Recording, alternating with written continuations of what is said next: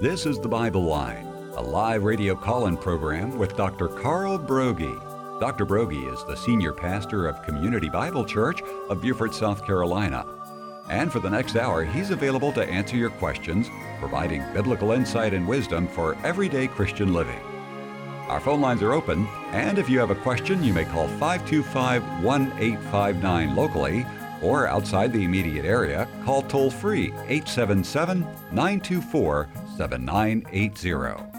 Now let's join Dr. Carl Broggi. Be diligent to present yourself approved to God as a workman who does not need to be ashamed, accurately handling the word of truth. We're all equally loved in Christ. We are the beloved of God, but we're not all equally approved.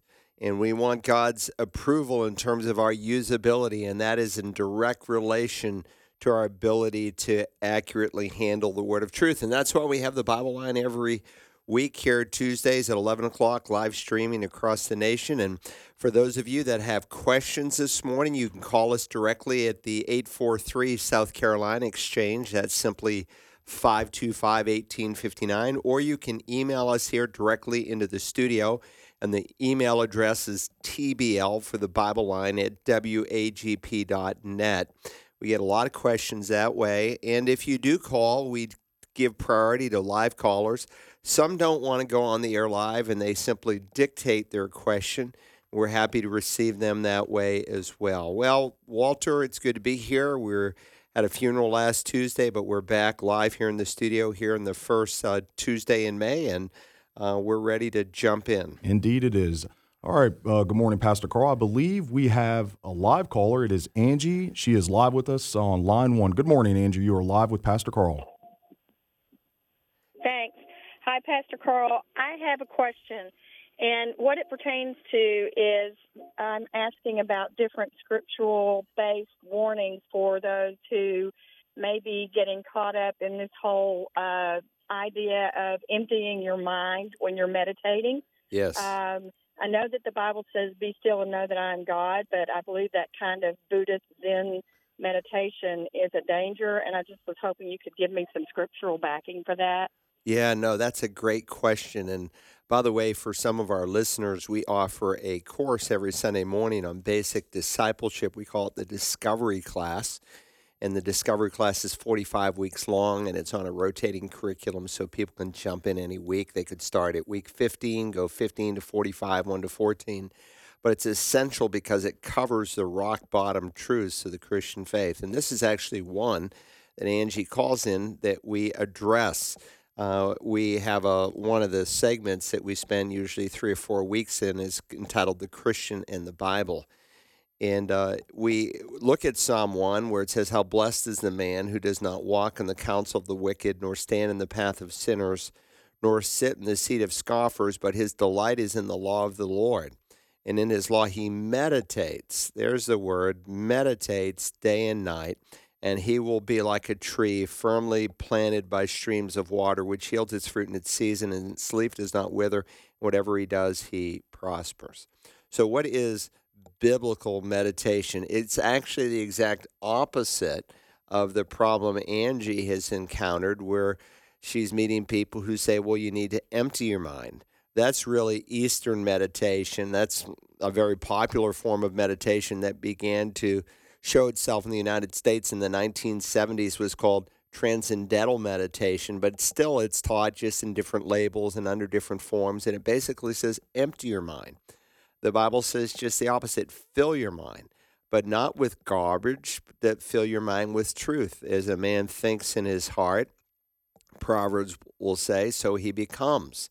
And so it's important that we fill our mind. And it's interesting, the Hebrew word here for meditation is actually the same word that is used to describe what a cow does.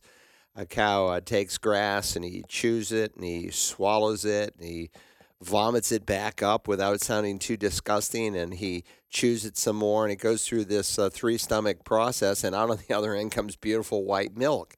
But he turns it over and over and over and over. And that's really what biblical meditation is. In fact, we teach and train people in that class, the Discovery class, how to do biblical meditation. And I have a little acrostic I developed 30-some years ago, 40 years ago. Meditate. M stands for memorize. And so first you begin by memorizing the verse. And a good way to do it is to read it out loud 3 times, write it out 3 times, each time with the address. So like Psalm 1:1, how blessed is the man who does not walk in the counsel of the wicked, nor stand in the path of sinners, nor sit in the seat of scoffers. So you would read it out loud 3 times with that address, Psalm 1:1. Then you'd write it out, and then you start the memorization process. That's a huge, huge leap.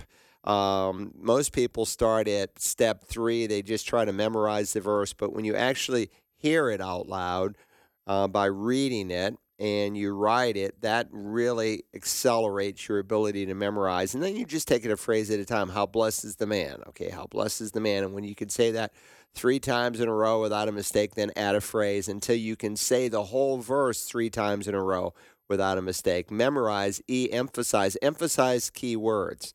So you might read how blessed, and you're emphasizing the word blessed. How blessed is the man who does not walk. And so it causes you to just reflect a little bit in terms of what the verse is actually saying.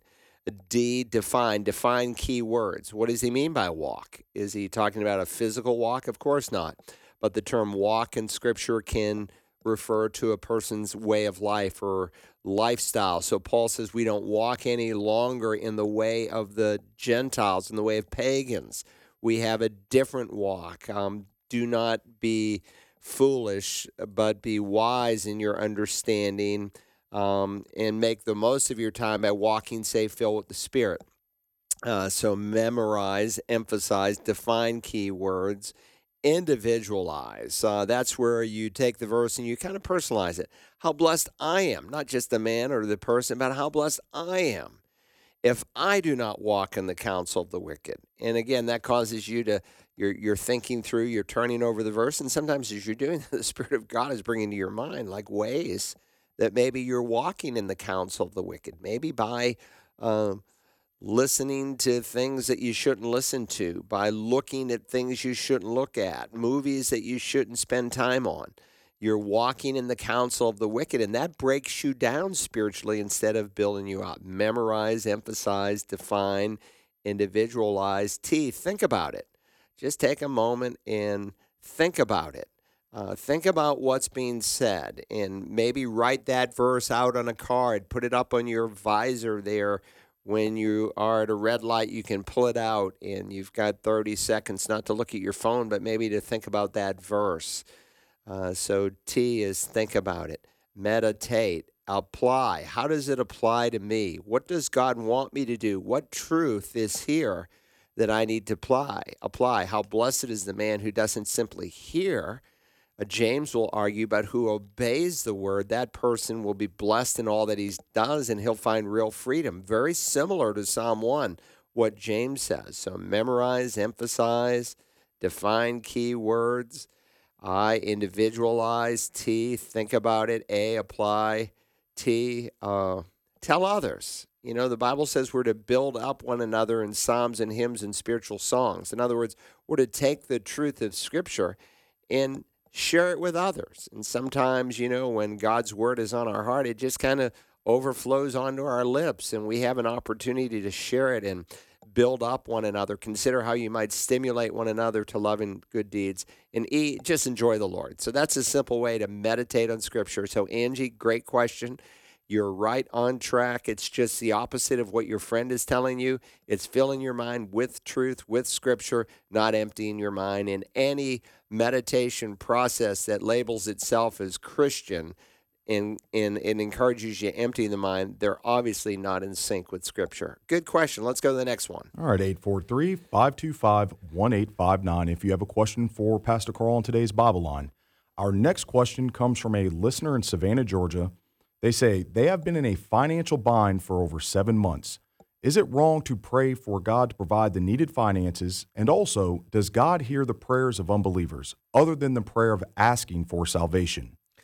Well, this person who just called from Savannah asked a great question, and there are a lot of Christians today, unfortunately, that are trapped in financial bondage. They don't really experience financial freedom. Because again, once we're born again, we receive the mind of Christ. We have a new ability to think our thoughts after God's thoughts, and that's where scriptural truth or meditation, as Angie just called from Bluffton, fits in. But with that said, you need to find out what the Bible says about finances. And so I have a course. It's called Financial Freedom. You can go to searchthescriptures.org. It's a course in our Institute of Biblical Studies. It's like 130 pages long, but we go through what the Bible says about stewardship, what the Bible says about saving, what the Bible says about giving, what the Bible says about investing, what the Bible says about planning, what the Bible says about debt. And we take all those various biblical principles and we flesh it out into a budget. You say, well, I've never had a budget before. Well, you do. It's either a very poor one that you're doing by the seat of your pants, or it's well planned and executed and based on Scripture. So, yes, you need God's help, but God's help is going to come in conjunction with what He has revealed. If you go to a doctor and you say, look, I've got high blood pressure and I need your help, and he says, well, this is what I want you to do in the short run. Here's some pills that might help the pressure, but there's some steps you need to take in terms of diet and exercise. And they say for every so many pounds you're overweight, your blood pressure goes up 5 points. People debate on the exact poundage, but the fact is overweight people typically have a certain level of diabetes that is preventable, and they have high blood pressure. And so they need to lose some weight. They need to get some exercise. They need to raise their metabolism. And so if you come back to the doctor and I don't understand it, I still have this high blood pressure. Well, did you get on that walking program? No, you didn't do any of that. So you can pray and ask God, and you should ask God. And maybe this is an answer to your prayer. God, help me with my finances. But doing the same thing as the president of Stanford University said 40 years ago, doing the same thing over and over again while expecting to get different results is just insanity. There has to be some change that's entered into the equation, and that becomes vital. And so take the course. It's free. It doesn't cost you anything. You can download the outlines. You can listen to it online. And if you're married, do it as a couple so that you're on the same page. And the deep pit that you got into, not overnight, but through a series of poor decisions, typically not structured according to Scripture, you're not going to get out of it overnight. But God will help you. He cares about the pain you're in. And the fact that you're taking a step towards Him, drawing near to Him, He'll draw near to you.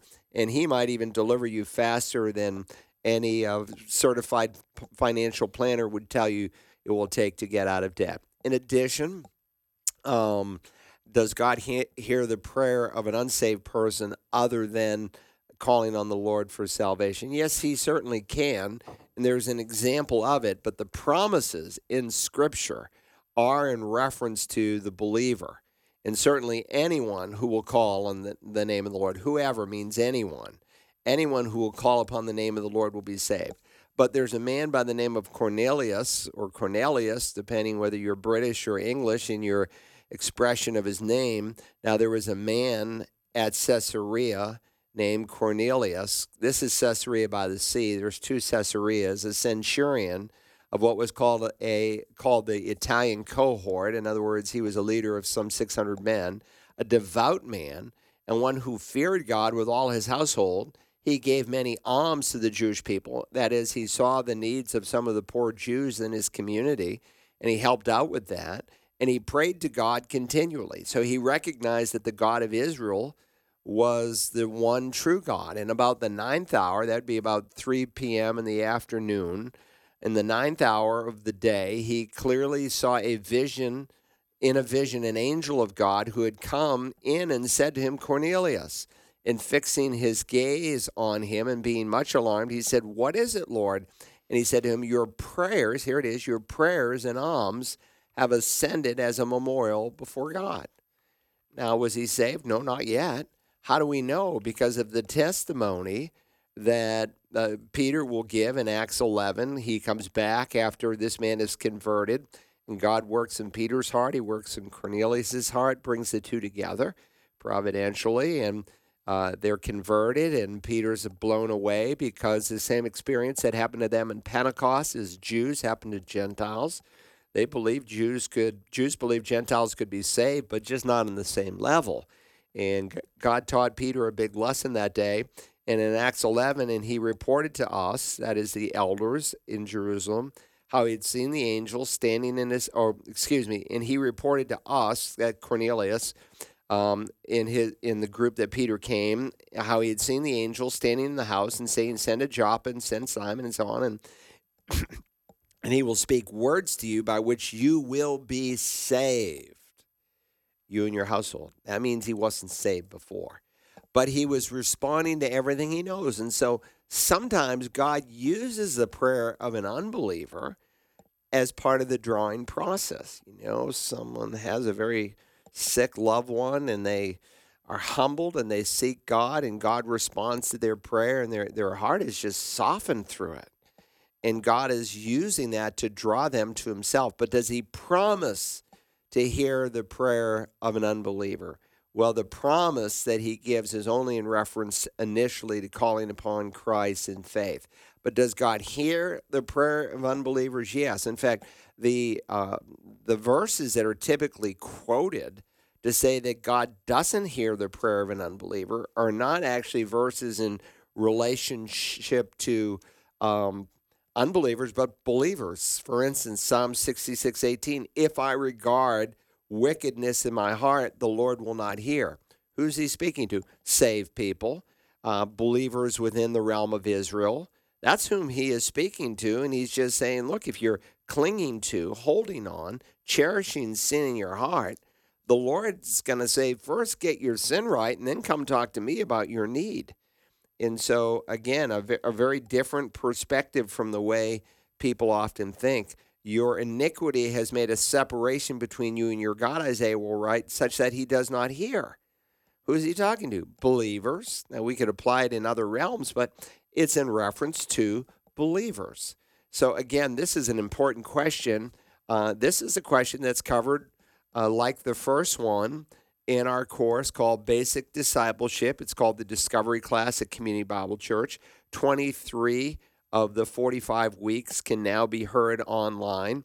And we just finished, I updated the 3-page outline to a full-blown fill-in-the-blank 32-page outline that people in the Discovery Class are working through on the subject of prayer. And so we cover this very issue in that handout. Great question. Let's go to the next one. 843-525-1859 if you have a question for the Bible line today. Our next question comes from another listener in Savannah, Georgia. They write, a listener from Savannah is in a church with great preaching, but she has a check in her spirit because at the end of the service, the pastor will say something like, "There are a couple of people here with back pain," or "there is a person here who is having marital issues," and they will have a word for these individuals. Is this something she should be concerned about? Should she consider leaving this church? Yeah, to me, it's just hype. It's not sound biblically. It's rooted in charismatic / Pentecostal doctrine. They take a verse that has nothing to do with what they would say if you push this pastor. On what biblical basis do you have it? And he'll say, "I had a word of knowledge. God just showed me." Well, one, if somebody out here who's had back pain, you almost can't go wrong. And even in a congregation of 50 or 100 people, I can almost guarantee somebody out there has a back pain.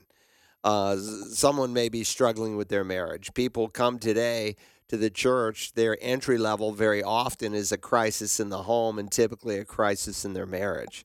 So those are kind of sure and certain. Oh, he's speaking to me, and look, this is just beyond what Scripture says.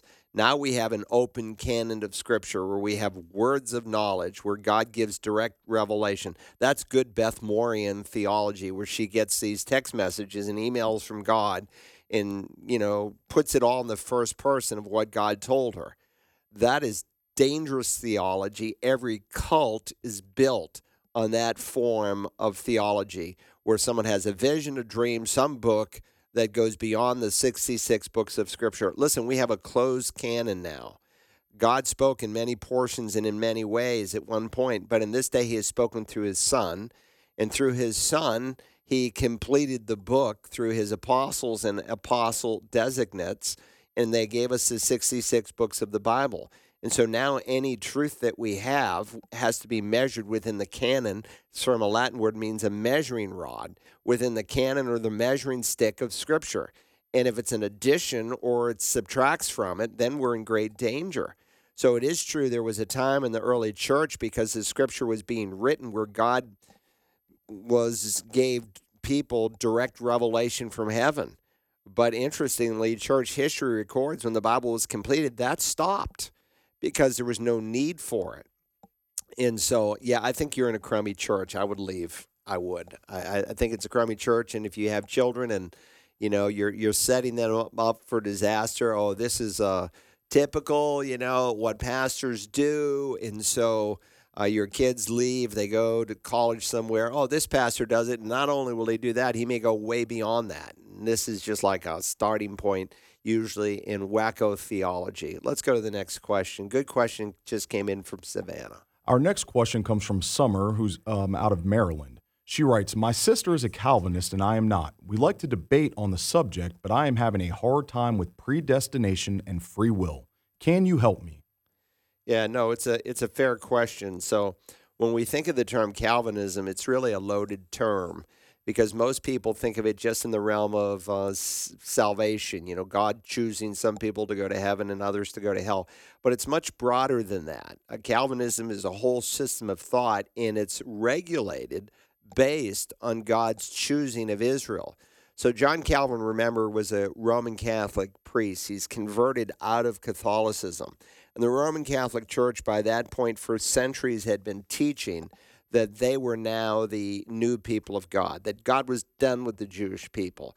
And it's embarrassing when you go to places like Yad Vashem, which is a parallel to the Holocaust Museum, but much more in-depth and much more accurate. And the U.S. tried to mimic it in Washington, D.C., and it's worth a visit, the one in D.C. The one in Jerusalem is it's incredible.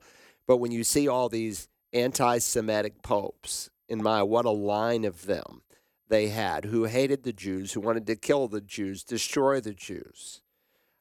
These are popes that have created in the minds of Jewish people that all Christians are this way and all Christians hate them. But Calvin comes out of that, but he respins it, and he says the new Israel is not the Roman Catholic Church, but the new Israel is the body of Christ made up of born-again believers.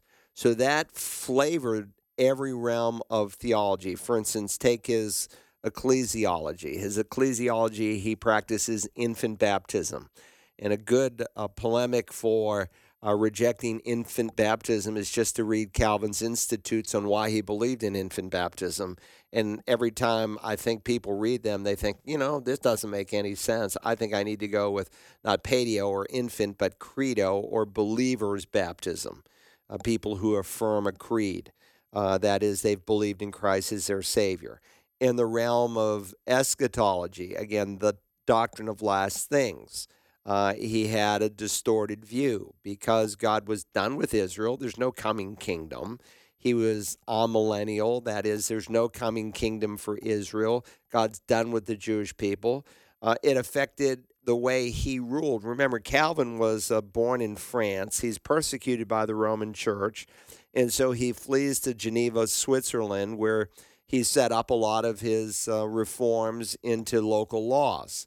And, of course, his city became a haven for other Protestant reformers who were being persecuted by the Catholic Church because they found a certain degree of protection there. But he set it up like a theocracy. Look, there's only one theocracy in the history of man, and that's the theocracy that God instituted with the people of Israel, where God personally ruled over the people. There are no theocracies today. But in Calvin's mind, much like in Israel, again, because they're the new Israel, he thought that moral and civil law should be blended together. And this is finding itself today in a new movement called Christian nationalism. And again, that's kind of a shaky term because some people mean one thing by it, other people mean something else by it. That's why I don't like to always use some of these terms, because the definition can be wide and varied. But he thought the moral and civil laws should be bled together. And so, for instance, a man fled there, being persecuted by the Roman Church for heresy, and rightly so, in the sense that he was denying the doctrine of the Trinity. His name was Michael Servetus. And when he gets to Geneva, he continues to deny the doctrine of the Trinity. He says that Christians don't worship one God, but three gods. And so, again, because this is a blasphemy, Calvin wants him executed. Now, in Calvin's favor, not really his favor, but just to give a side note here, he wanted him executed by the sword.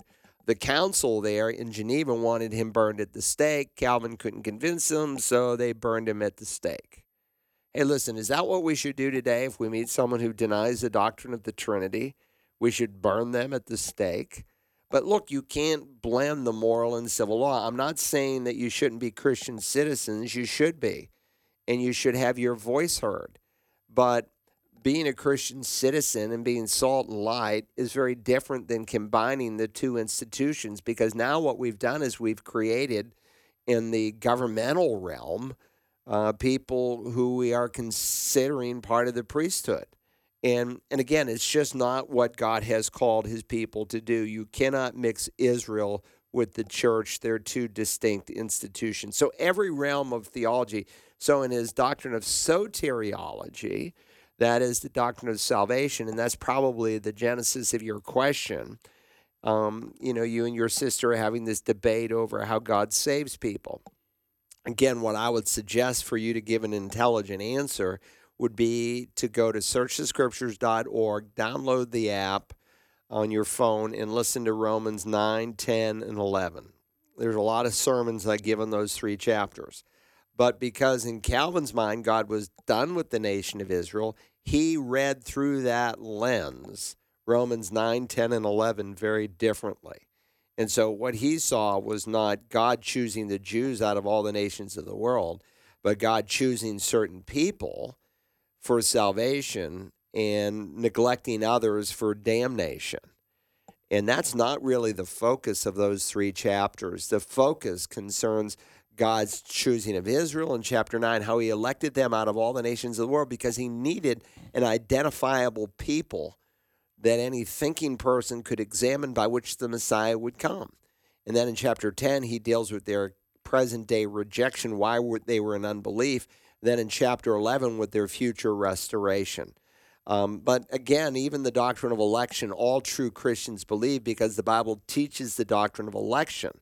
The question you have to ask is, what do you mean by that? Again, we're defining terms, just like with Christian nationalism or Zionism or other terms that are being tossed around today, even complementarianism. Beth Moore said she was complementarian. She just came up with a different definition so that she could snuggle up to evangelicals and still, make hundreds of thousands of dollars off their ignorant backs to give money to her. Sadly, look where she's gone. Just like Andy Stanley. It's pathetic. It's really, really sad. But, if people are untaught, as most evangelicals are today, they're the product of 15 or 20-minute sermons, and many of those are just fluff and stuff, and there's no real solid exegesis. People will, after a while, just believe about anything and what makes them feel good, and not necessarily what is true. So, again, listen to these messages because the doctrine of election is taught. The question is, how does it unfold? And I kind of walk through that very carefully. All right, 843-525-1859. Our next question comes from Elena out of Acton, Massachusetts. She writes, "My name is Elena, and I am 16 years old from Acton, Massachusetts. My family and I were reading the MacArthur Daily Bible, and we read a verse from Luke 13:32, and in that verse, Jesus refers to Herod as a fox. But although MacArthur explains that referring to people as a fox is usually in the sense that people are crafty and worthless, but in this sense, isn't Herod a leader and shouldn't Jesus be respecting him as one, like what we are told to do in the Bible?" All right, so this is a good question, and I'm assuming, Alina, that you're not at all questioning Jesus' action. You're just trying to understand it, because obviously he's the sinless Son of God, and he never, ever did anything wrong. So the question is, how do we understand this designation, that fox? Now remember, this is Herod Antipas. There are 7 Herods that are mentioned in the Bible. Most of us at least know Herod the Great. He was the one who was involved in the slaughter of the babies in Bethlehem around the birth of Christ. When he's dead, his son Herod Archelaus, who's the full brother of Herod Antipas. Herod the Great had a bunch of wives, killed some of them. I mean, this guy was just evil to the core. Well, Herod Archelaus, most of us know him. That's when Joseph is warned, hey, look, you don't need to flee to Judea. Don't go back to Bethlehem. Head to so he heads to Nazareth, because Herod's son now wants to dispose of the Messiah. And so this is his full brother, and in his full brother, Herod Antipas. This is the Herod, by the way, that Jesus stood before. He stood before him. Remember, in the 6 trials of Jesus, in the 5th trial, he stood before Herod.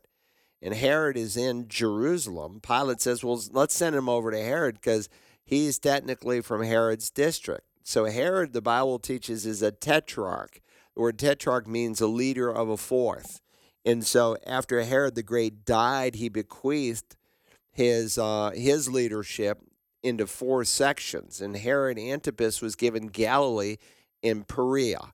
Perea is on the eastern side of the Jordan, eastern side of the Jordan River, what would be current day Jordan.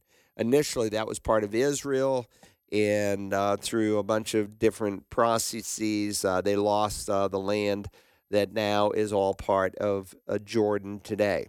And so Jesus is actually in the area known as Perea when this issue comes up. And so just at that time, some Pharisees approached, saying to him, to Jesus, go away, leave here, for Herod wants to kill you.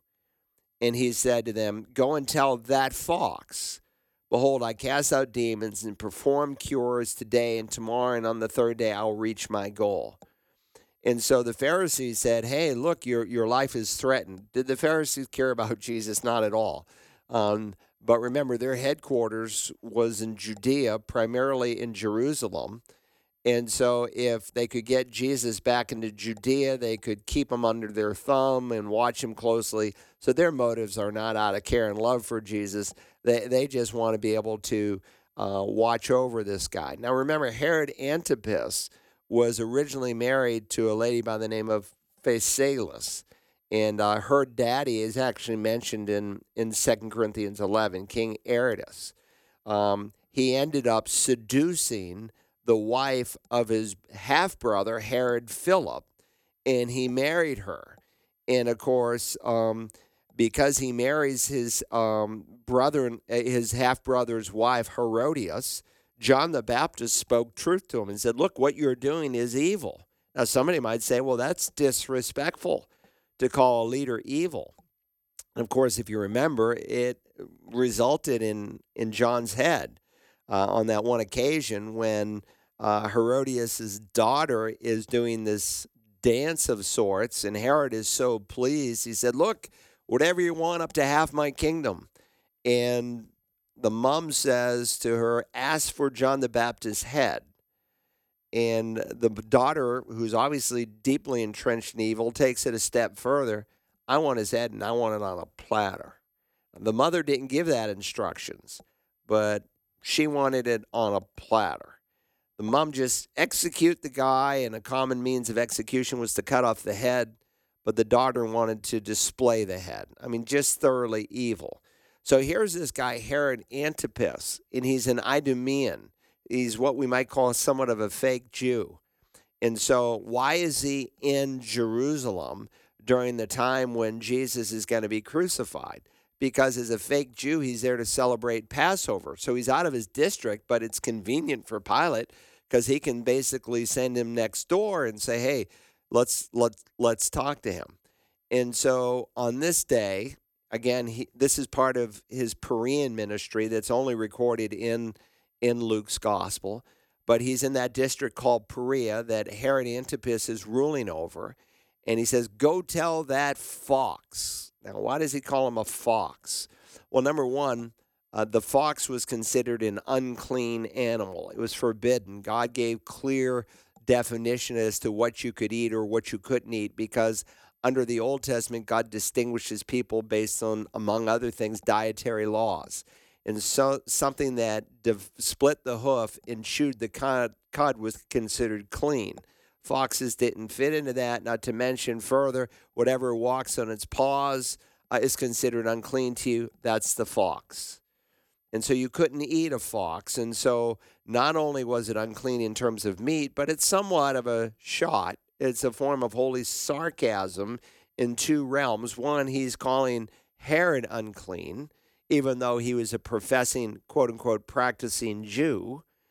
But in addition, remember, there's different kinds of fox. Walter, have you ever seen a fox in Beaufort? I don't believe I have, Pastor Carl. So they're here. Yeah? They are here. In fact, the fox that we have here are typically red fox, not exclusively. Okay. But we have red fox here, and that's the sister fox to what they have in Israel. So different foxes are a little bit different, but, you might see raccoons. You've seen raccoons, right? Of course. Yeah. Of course. And more often than not, you see them in the dusk and in the evening than you do during the day. It's not that they can't come out during the day. Well, the fox does its hunting under the cover of darkness. And so by calling him a fox, not only was he calling him unclean, but he was designating him to the realm of darkness. And really, that's the realm in which this man lived. And so basically, Jesus is calling him a sinner. Was that unloving? No, that was the most loving thing that Jesus could do, to speak truth into his life. I mean, was it right for Moses to speak truth to Pharaoh and identify his sin? Of course it was right. Was it right for Nathan to speak to King David, the king of Israel, and confront him with sin? Of course it was right. Was it right for the prophet Elijah to confront King Ahab with his sin? Of course it was right. How about Eleazar before Jehoshaphat? Of course. Daniel before Nebuchadnezzar? Yes. John the Baptist before Herod? Yes. Jesus before Herod Antipas. By calling him that fox, he was calling him a sinner. Now, if you want to call that disrespect, you can, but you're not representing Scripture well. He is dealing with him in truth. He wants him to see that in the eyes of this one whom he's not convinced is the Son of God, but he knows there's something unique. In fact, he was kind of thrilled that he came his way because he had heard about all these miracles that Jesus had done. In fact, he thought maybe John the Baptist had come back to life on one occasion. And so he was a fox. He was sly. He was cunning. He worked in the realm of darkness. He was unclean, spiritually speaking. That was not disrespectful. That was the most respectful thing in the world that he could have said. So I hope, again, your question is not questioning the Lord Jesus, because everything he did was correct. And it's right for us to be salt and light. Is it wrong for me to say that the President of the United States is evil for advocating the mutilation of little children in this whole process of changing your gender? No, that's child abuse. Jesus would say it would be better for a millstone, and it's actually a millstone that was not used by a woman in a home to, grind her flour, but it's the term that's used to describe what a donkey would turn. It'd be better to have a large millstone hung around your neck and be drowned in the deepest sea than to hurt one of these little children. And that's what our president is doing. That's evil when he advocates, too, the abortion Holocaust that is unfolding in our nation, and our vice president. That's not evil. That's not disrespectful. Now, I still respect the office of president, but with that said, what these people are doing are evil, and if Christians don't speak out against it, evil has more and more freedom, and you're doing those people a disservice. And so you've got these preachers who come and pat President Biden on the back, and, the Pope of Rome should have confronted him and said, you are doing evil beyond evil. You are excommunicated from the Roman Catholic Church. But he didn't do that, did he? He just kowtowed to him, and they had a good old time together. and he didn't confront evil like he should have. Though I have to say that there's a few cardinals in the United States. I don't know if they're born again, but they at least understand the difference between good and evil. And one in California who said to Nancy Pelosi, "You can't take communion." Good for him. Good for him. You know, you can't be an abortionist and kill little babies and at the same time take communion. Was that disrespectful? No, that's dealing in truth. And that's what we're supposed to do, and that's what Jesus did. Good question. Let's go to the next one. All right, 843-525-1859 if you have a question for the Bible line today. Our next question comes from William out of Walterboro, South Carolina. He writes, in Revelation chapter 1, verse 4, what do the seven spirits represent? It's a picture of the description there is a picture of the Holy Spirit of God. What you find here is a picture of the triune God. Then a shoot will spring from the stem of Jesse, and a branch from his roots will bear fruit. Who's that in reference to? Well, you know that. That's in reference to the Messiah. That's in reference to the Lord Jesus Christ. A very, very important verse. And then it says, the Spirit of Yahweh, the Spirit of the Lord will rest upon him. The Spirit of wisdom and understanding, the Spirit of counsel and strength, the Spirit of knowledge, the fear of the Lord. And he will delight in the fear of the Lord. And so if you study that carefully, and if you go and listen to my sermon on Revelation 1:4, there are 7 designations given here of the Spirit of God. And so this is a representation of 7 ministries, we might say, 7 major emphases and functions that God the Holy Spirit is going to perform through the Messiah when he's here on the earth. So again, go to searchthescriptures.org at the App Store, download the Search the Scriptures app. I did 72 hours of preaching on the book of Revelation. Listen to the sermon that's covered under that verse, Revelation 1:4, where I walk you through this very, very carefully and go through other scripture. It's an armchair question. It's a good question, but that's the short answer. Go listen to the long answer. Let's go to the next caller. I think he's waiting on the line. All right, yes, sir, Pastor Carl. We have John Wade Weatherford from Ridgeland. Good morning, John Wade. You are live with Pastor Carl. Good morning, Pastor Carl and Walter. I have a friend of mine at work whose daughter is going to the University of Alabama this year, and they had a question about Highlands Church in Alabama, the senior pastor, Chris Hodges, and I don't really know much about him. I did a Google search and found that he had kind of started this ARC, Association of Related Churches, and there were some scandals on a Google search. So I was just wanting to know if you were familiar with them. There was an overseer for that Highlands Church that's a South Carolina pastor from Seacoast, and I was just trying to give my friend some advice, and I just didn't really know a lot about this church or organization.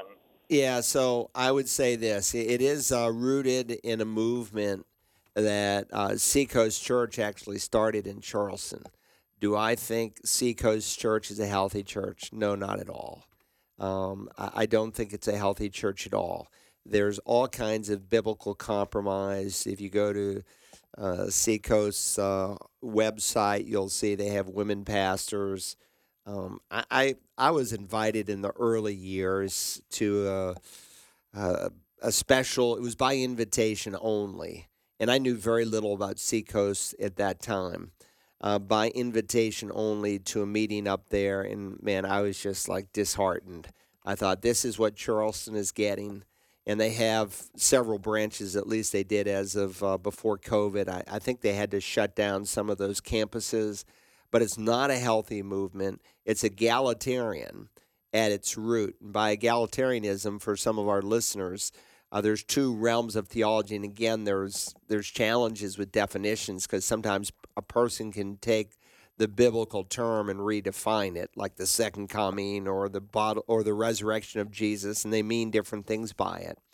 But biblically, egalitarianism versus complementarian. Egalitarianism teaches that men and women are equal, and indeed they are. Complementarianism says men and women are equal, but they don't have the same roles. Their roles complement one another. And so Seacoast is egalitarian, as is this whole movement of churches. And so they're going to deny basic biblical roles that should be affirmed. And that's not going to be healthy for this man's daughter. She's going to witness women in leadership who should be home with their children, but instead they have them in daycare. And again, they're going to write off some of these passages as simply culturally restricted, but not eternal in their nature in terms of their application. And they come up with distorted meanings. And so what I would suggest, if this is already an issue, because she's no doubt watching women in the church take major leadership roles. Should women have major leadership roles in the church? Yes, absolutely. Just not as elders or pastors and deacons, because those two realms are restricted to the realm of men. And so when Paul said a woman should not teach or exercise authority over a man, that's in the context of leadership in the church, of pastors in the church. A woman cannot stand up and preach on a Sunday morning. If you're there on the right Sunday at Seacoast, you might get to hear one of those women preach. And so some of these young ladies say, oh, look at her. I'd like to be like her. So they go out and they get married. And, Beth Moore traveled the country speaking and doing Bible studies and, yes, exercising authority over men. And she would go to churches like First Baptist of Houston and say, well, I'm here today under the authority of my pastor. This was back when it was a bigger issue. And she would give those qualifications. No need any longer to give those qualifications, because now she's totally rejected the Southern Baptist Convention. And listen, no pastor has authority to give a woman authority that God expressly forbids. And when you mix roles, you do harm to the family. And so when a woman becomes a career mother, she's going to ultimately forsake her role as a mother in the home. And if you want your kids to turn out like Beth Moore's, do what she does, and you'll get the same product. You'll get the same thing. I promise you, you don't want your children to turn out like hers, but that is the fruit of disobedience. And so, no, it's not a healthy church. I would flee from it. I would look for another one. Pastor Ed will often help people in our church when they move to another city, and they'll say, well, per viewing, because you see, you can go to a church and you can say, well, they believe in the doctrine of the Trinity and salvation by grace, but again, there's a Presbyterian church in town where their doctrinal statement looks pretty good, but they do gay marriages. So you have to get beneath the veneer and look into the finer details. And this whole movement is dangerous, and it's not biblical, and I would flee from it. I'd look for another church. Pastor Ed might be able to help that family. Let's go to the next question. Appreciate it. All right, our next question comes from Faye out of Georgia. She has a daughter with the following question: why aren't the Chinese and the Mayans mentioned in the Bible? Well, let me just say they are. And what you have to do is, they're not called Chinese. They're not called Mayans. But if you go to Genesis chapter 10, and I have a whole sermon on that. And some people, when I came to Genesis 10, they thought, why is he going to teach Genesis 10? There's just all these names and different people. Well, Moses writes in a style that you'll see mimicked throughout the Old Testament. He'll describe a situation, and then what will follow is, how did they get to that situation? So how did you get all these nations? And so you can take all the nations of the world, and you can trace them to Genesis 10. And you will find the Chinese and the Mayans in there. And not by that name any more than you'd find the Russians there by name or the Europeans by name. But when you look at those various peoples, they end up migrating, and it appears also that there was a time in human history when God even divided the continents. Remember, in Genesis 10, you have the nations. In Genesis 11, you have the explanation for the disobedience of the nations. God said, be fruitful and multiply and fill the earth. Well, they weren't filling the earth. They were disobeying the Lord. And so while it says now the whole earth used the same language and the same words, and it came about as they journeyed east, they found a plain in the land of Shinar and settled there. And they said, come, let us make bricks and burn them thoroughly and fire them, in other words. And they'd use brick for stone and tar for mortar, and let us build for ourselves a city, a tower whose top will reach up into heaven. And they're arrogantly disobeying the Lord. And so Yahweh said, behold, they are one people, and they have the same language, and this is what they began to do, and now nothing which they purpose will be impossible for them. Come, let us. Here's a reference again to the Trinity, like in the opening chapter, let us make man in our image. Let us go down there and confuse their language so that they will not understand one another's speech. Thank God for that. Had we had one language, the propensity for evil would have been much greater, much earlier. And so God had already destroyed the world once at this point, and now the people are rebelling against God, and so God brings Babel. It's kind of funny to me that there's a language program called Babel. The Hebrew word means confusion. God confused them, and that forced them to marry within language groups of people they could understand. And that's why we have the various peoples or nations of the world. Technically, there's one human race. There's only one race, but there's a multiplicity of nations within that race. And so the Chinese eyes may go a certain way, and the Filipinos' eyes may go a different way, and a Ukrainian looks a little bit different from a Russian. And some people have more melatonin in their skin and produces a darker color than other people. And so you have these various nations that are spread across the world. And so God did that. And at some point it appears, too, from the account that he divided the continents. And so when you look at the continents, they almost look like a big puzzle. And but God dealt with their disobedience and spread them accordingly. So they're in there, just not by that name. And so it's a fair question. Let's go to the next one. And again, I would direct this person. I did 62 messages on the book of Genesis, if I remember correctly. Download the phone app, go to the App Store, type in Search the Scriptures, and there's a phone app, and start listening to the messages on Genesis 10 and 11. It's going to answer a lot of questions. So there's about 3 hours of preaching there on those on that section of Scripture.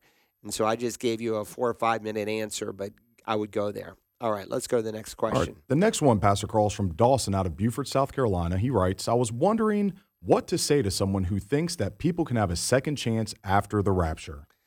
Well, I would remind them of 2 Thessalonians chapter 2, where the Apostle Paul is dealing with what's going to unfold during that time frame called the day of the Lord. The day of the Lord is not a 24-hour day any more than the day of your youth was one single day, but that protracted period of time that has a dark and a bright side to it that mimics a biblical day. And so he says in regards to the coming of the Lord and our gathering together to him, don't be, knocked off, your feet that, by some letter that I supposedly wrote that we're already in the day of the Lord. No, you can't be in the day of the Lord. Why? Because the great falling away that's going to happen during the day of the Lord hasn't happened yet, but it will happen in that 7-year period. And the man of lawlessness, that's the Antichrist, isn't on the scene, the one who's going to go into the temple of God and call himself God and so forth. And then he goes on to say, for that lawless one will be revealed, whom the Lord will slay with the breath of his mouth. And Revelation affirms that. And he'll bring to an end by the appearance of his coming, the one whose coming is in accord with the activity of Satan with all power and signs and false wonders, and with all the deception of wickedness for those who perish, because they did not receive the love of the truth so as to be saved. So there are people today who in clarity and in power, and only God can measure that, but they have heard the truth in a way that they could be saved, but because their love for evil, for this reason, because they didn't respond, God will descend upon them a deluding influence so that they might believe what is false, in order that they may be judged with those who did not believe the truth but took pleasure in wickedness. So I would just say that, look, a person doesn't draw himself to the Lord. No one can come to the Father unless the Father draws him. God initiates with you. He gives you truth. You can't put him off forever, because the more you put him off, the more your heart becomes hard. And what we can see today, as Jesus taught in John 12, as the writer of the Hebrews taught in Hebrews 4, it's going to happen in a mass way during the tribulation period. Millions and millions are saved during the tribulation period through the preaching of 144,000 Jews.